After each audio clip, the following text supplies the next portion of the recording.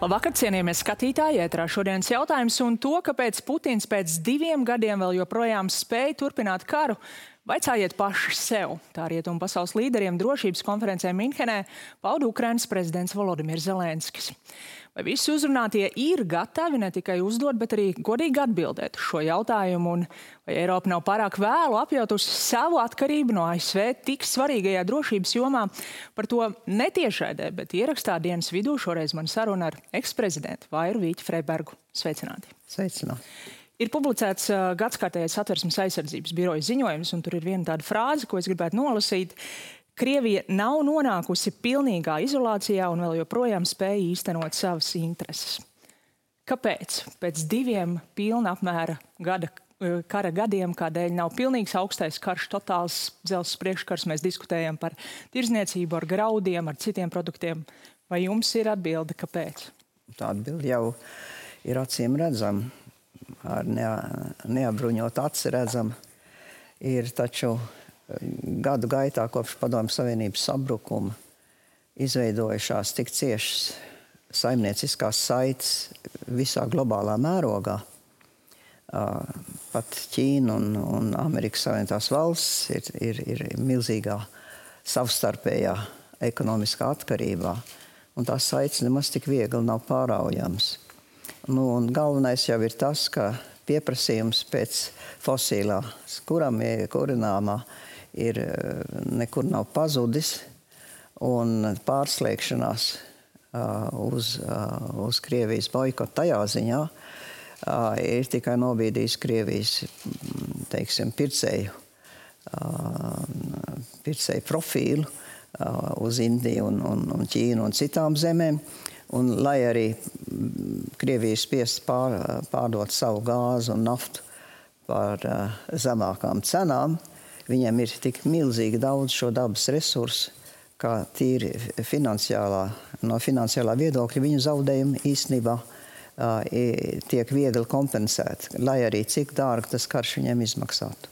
Un tomēr vēl joprojām ir produkti, ko arī mēs rietumos pērkam no Krievijas, pārdodam Krievijai.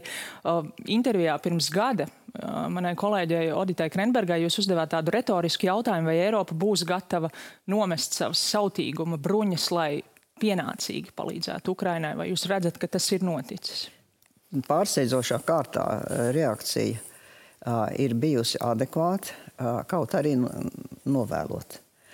Es domāju, spilgtākais piemērs tam ir Vācijas federācijas ārpolitikas virziens un arī viņu pašu drošības politika. Vācieši kopš Otrā pasaules kara beigām bija nostādīti tādā situācijā, ka bijušie sabiedrotie nevēlējās redzēt stipru un apbruņotu Vāciju, jo vēl joprojām tomēr baidījās par nacismu atzimšanu un imperialistisku tieksmu atzimšanu.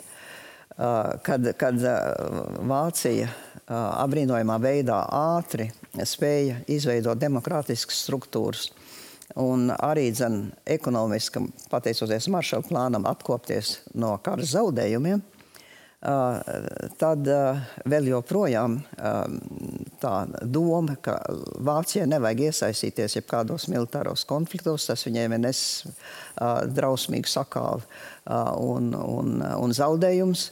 Tātad viņi to savu armiju, tā ļoti simboliski Rietumvācija, teiksim, ļoti simboliska armija viņiem bija. Un arī pēc Padomju Savienības sabrukšanas, pēc Vācijas apvienošanās, tā doma bija tāda, ka viņiem ir amerikāņu bāzes un amerikāņi viņus aizstāvēs, bet tas pacifisms, kas bija vāciešos ieaudzināts un, varētu teikt, iedzīts no pēckara atmosfēras, šobrīd, tagad raugoties atpakaļ, atturēja vāciešus no adekvātas pašiem savas drošības nodrošināšanas. Viņi vienkārši neieguldīja savā drošībā. Un šobrīd mēs redzam to situāciju Eiropā. Militārās industrijas, ieroču munīcijas praktiski trūkst.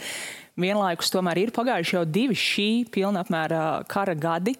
Vai tikai tās vēsturiskās traumas un atmiņas ir pie tā vainojams, ka mēs tikai tagad sākam par to tā nopietni domāt un nopietni mēģināt kaut ko mainīt tagad, kad tie signāli pāri okeānam nāk tādi, kā nāk? Vai tomēr nav bijis arī ļoti viegli paļauties uz to, ka Amerikas Savienotās valstis mūs aizstāvēs, ja vajadzēs? Protams, un Padomju Savienības sabrukumu Rietumu Eiropas valsts no sākuma uztvēra tā mazliet piesardzīgi, bet tad konstatēja, ka te ir liels tirgus, kas atverās. Un vāciešiem, tiem pašiem vāciešiem bija tāds sauklis Wandel durch Handel.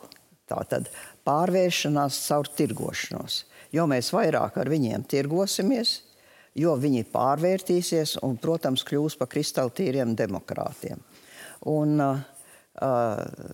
rietumu valstīm pacifisms iedzīvotāju vidū tomēr un nevēlēšanās ieguldīt kara gatavošanā bija pietiekami spēcīga, kā pat lielas valsts, kā Francija un Lielbritānija, arī Zviedrija, kā neitrāla valsts, bet tomēr ieinvestēt savā drošībā, samazināja savu ieguldījumu aizsardzības budžetā un paturēja tikai to, ko savu ieroču eksports viņiem ienes valsts budžetā vēl joprojām, bet par savus pašu bruņoto spēku stiprināšanu uz to taupīja.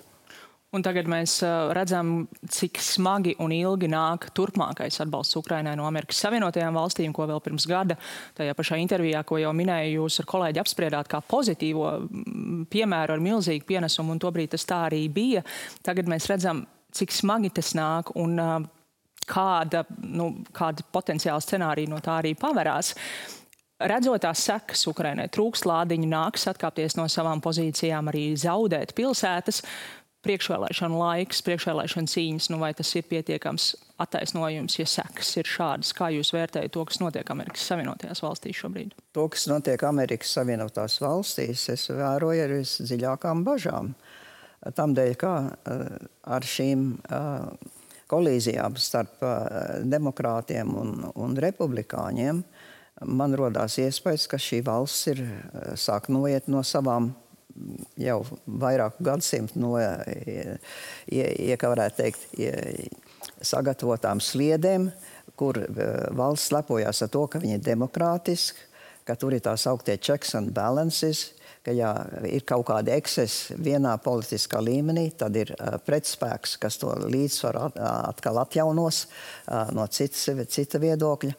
Un šobrīd ir tāda situācija, kas šķiet prātam neaptveram, ka viens cilvēks, Spīkers Džonsons, ir spējīgs vispirms apdraudēt pašu amerikāņu drošību, jo arī Amerikas drošības budžetam nauda nav apstiprināta un pēc vairākiem mēnešiem būs izsmelta.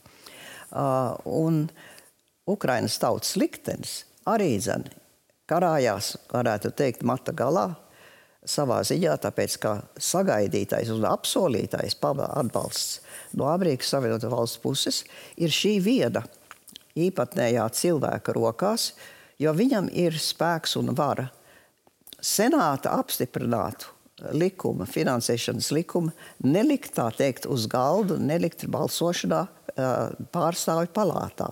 Un tas ir nenormāli liels varas spēks, kas ir acīm redzot pēc viņu satversmes ielikts šī viena cilvēka rokās, un te pat pašu amerikāņu drošība sāk jau būt apdraudēta no viņa, jāsaka, pilnīgi dīvainām pārliecībām un argumentiem. Ja mēs runājam par Amerikas Savienotajām valstīm, ir jāpiemina vēl kāds cits cilvēks. Kā jūs paredzat ietekmi uz Eiropas un galvenokārt jau mūsu pašu drošību, ja nākamais Amerikas prezidents būs Donalds Trumps? Viņš ir neprognozējams. Donalds Trumps var mainīt domas no rīta līdz pusdienām un no pusdienām līdz vakaram. No viņa var sagaidīt visu ko. Man savulaik nācās būt Ukrainas drošības konferencē, ko prezidenta Kučams Znots Piņčuks rīko regulāri, un viņam bija transatlantiskais tāda tiešraide savienota ar Trumpu, pirms viņš bija ievērēts par prezidentu. Un tur uz lielā milzīgā ekrāna toreizējais Donalds Trumps savā toreizējā inkarnācijā stāstīja Ukraiņu tautai, cik ļoti viņš mīl Ukraiņu tautu, cik viņš ārkārtīgi viņiem ir liels draugs, kā visu mūžu no sirds un dvēseles viņš Ukrainu atbalstīs. Un te uzreiz atkal vēlēšana kampaņas karstumā viņš, lai izpatiktu zināmam elektorātam Amerikā, viņš paziņo, ka neko nedos, mēs visu paturēsim sev, tā kā tāds 5 gadu vecs bērns, kas savu spēļu lietiņu turēs tikai sev un citiem nedalīsies. Un karu viņš sola atrisināt diennakts laikā, un mēs visi saprotam, ka tas redziet, tas tikai parāda, cik cilvēki ir naivi, ka šādi bērnišķīgi apgalvojumi viņiem iet pie sirds. Jo Trumpam tas, teiksim, tā vadlīnija, kas viņam iet cauri, es teicu, viņš ir nekonsekvents, bet vienā lietā viņš ir konsekvents. Es visu zinu un es visu varu. Un jūs lieciet mani pie varas un es visu sakārtošu. Nu, to visi autoritārie vadoņi ir vienmēr kā argumentu lietojuši. To lieto Putins un to lieto citi diktatori.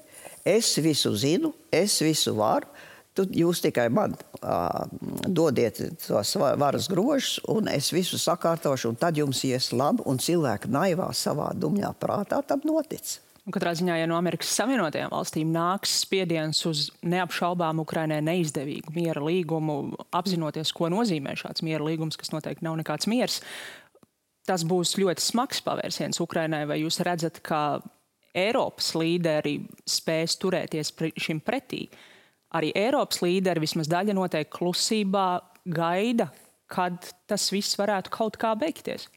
Tas ir varbūt tas tiešām tas lakmus tests, jo principiāli nevar pieļaut jebkādu miera līgumu pirms Krievija ir atvilkusi savus spēkus no Ukrainas 91. gada robežām.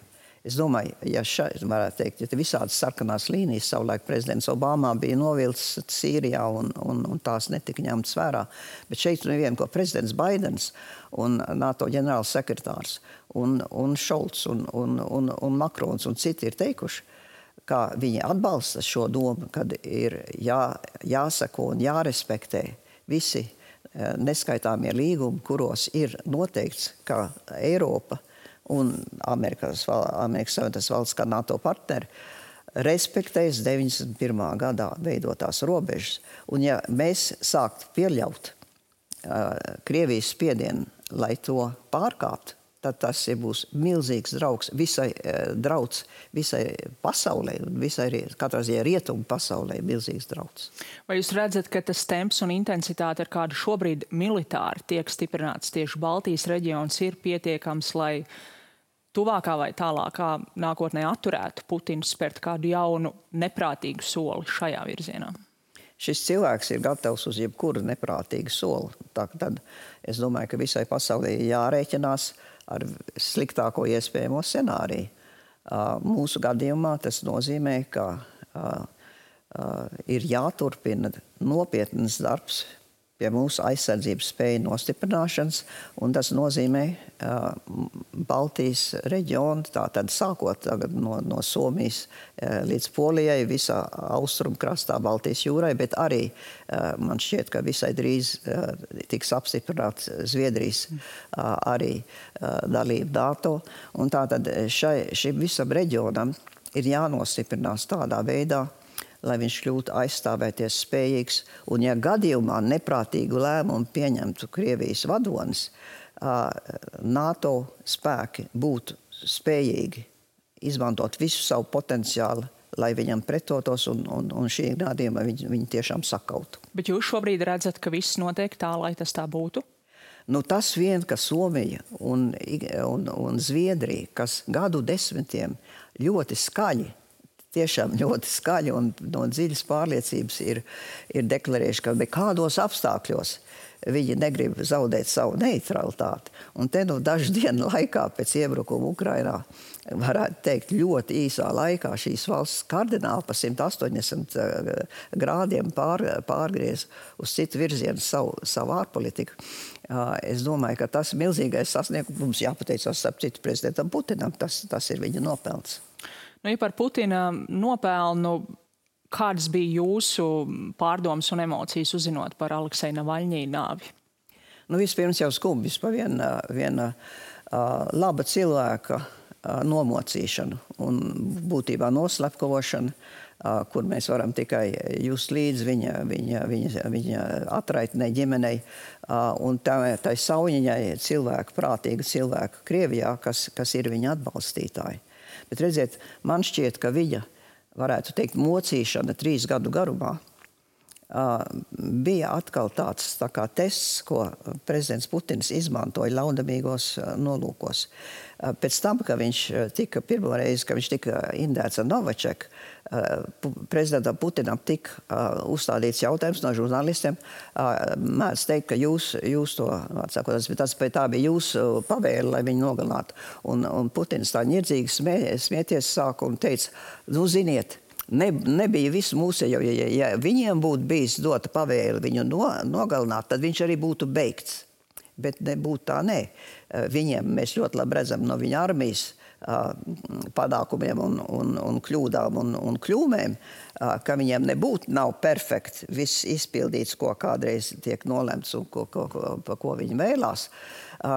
Bet redziet, tā Navaļņija mocīšana 3 gadu garumā, lai viņš turētos dzīvs, un tomēr, lai sadistiski varētu atriepties viņam par to, ka viņš sacēlās pret melno caru, tā taču bija, varētu teikt, tā kā ēsma, lai atbalstītāji, tie, kas atbalsta Navaļņija idejas, lai viņus izgaismotu, lai viņi iznāktu uz ielām potenciāli. Un tad viņus varētu saņemt ciet, tad varētu viņus identificēt un vēl vairāk uzlikt to smago ķepu, jeb kāda veida protestiem un alternatīvai domāšanai. Un daļai tas arī ir noticis. Un tas tieši notiek.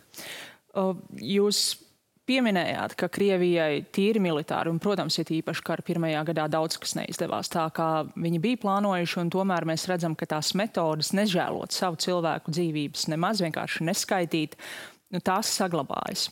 Vai valsts, kurai ir dārgi savi cilvēki, mēs redzam arī tagad Ukraina, atsauc savus karavīrus no Avdijivkas, jo tur varēja būt aplenkums un karavīru dzīvības bija dārgākas, vai šāda valsts var uzvarēt tādu valsti, kas neskaita cilvēku dzīvības, arī sabiedrība, daļa ir apspiesta, daļa ir vienaldzīga, daļa ir atbalstoša, nereaģē.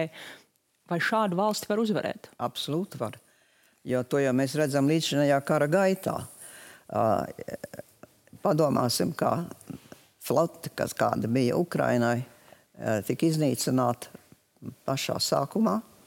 Un tagad, pēdējo mēnešu laikā, valsts Ukraina bez būtiskas jūras flotes ir darījusi, iznīcinājusi 1/3 no Melnās jūras kuģiem, kādi pieder Krievijai. Tas jau ir fantastisks sasniegums, saprotiet. Vienam nav flotes, un viņi iznīcina 1/3 no savu ienaidnieka flotes. Tāpat tās drona pielietošana un dažādas citas tehnoloģiskie teiksim, tādi jauninājumi, ko Ukraiņi spēja kara sākumā pielietot, parādīja, cik ļoti efektīvi tie var būt pret šitām milzīgām cilvēku dzīvības un miesas masām, kas tiek vienkārši tāpat kā Otrā pasaules kara laikā, kā tādi tsunami viļņi veļās virsū tām savu pretinieku pozīcijām. Bet redziet, ja aptrūkst tieši šī tehnoloģiskais atbalsts, ja aptrūkst artilērijas lādiņi, ja nav gaisa atbalsts bruņotiem zemes spēkiem, tad, protams, tas kļūst ārkārtīgi problemātiski, un tamdēļ es saku, ka tā situācija, kāda pat labi ir Amerikas Savienotās valstīs, un situācija Eiropā, kur ir aizlaists novārtā. Man ir bijusi pieredze, ja nemaldos 3 dažādās grupās, kas strādāja ilgstoši, lai publicētu pēc tam ziņojums par Eiropas drošības vajadzībām, lai Eiropa savu drošību vien bija ar Javieru Solānā, kas bija bijušais NATO ģenerālsekretārs. Un toreiz, tas jau kāds 10 gadus, cik atpakaļ, mūsu secinājums, es tur ar visādiem ģenerāļiem sēdēju šajā grupā, ka Eiropai ir jākonsolidē sava militārā ražošana, nevar būt 16 dažādu tanku tipu, nevar būt visdažādākā kalibra lādiņi, katra valsts savu militāro industriju atbalsta, pelna naudu ar eksportu un tā tālāk, bet tā sastrādāšanās nepietiekama, lai varētu visu likt kopā tādā brīdī, ka tas būtu vajadzīgs. Jo visi cerēja un pieņēma, ka viss turpināties, kā tagad ir, un mums par neko nav jābēdājās. Ukrainas iebrukums, Krievi iebrukums Ukrainā, pasauli atmodināja rietumu pasauli, ka viņi ir maldījušies savā situācijas izvērtējumā 20 gadu un 30 gadu garumā. Nu, cerēsim, ka šis 3. kara gads patiešām būs atmošanās gads. Paldies jums par sarunu šodien. Ņemiet pa labu. Paldies arī jums, skatītāji, par uzmanību. Un, protams, jo ilgāks ir karš, jo svarīgāk ir arī mūsu katra palīdzība Ukrainai. Un atgādinu, ka no šodienas Latvijas televīzija, Latvijas radio un portāls LSM sadarbībā ar Ziedot LV vāc līdzekļus Ukrainas atbalstam, ziedot iespējams zvanot tiešsaistē. Ja jums ir iespēja, atbalstīsim Ukrainu ne tikai domās, bet arī darbos. Uz tikšanos!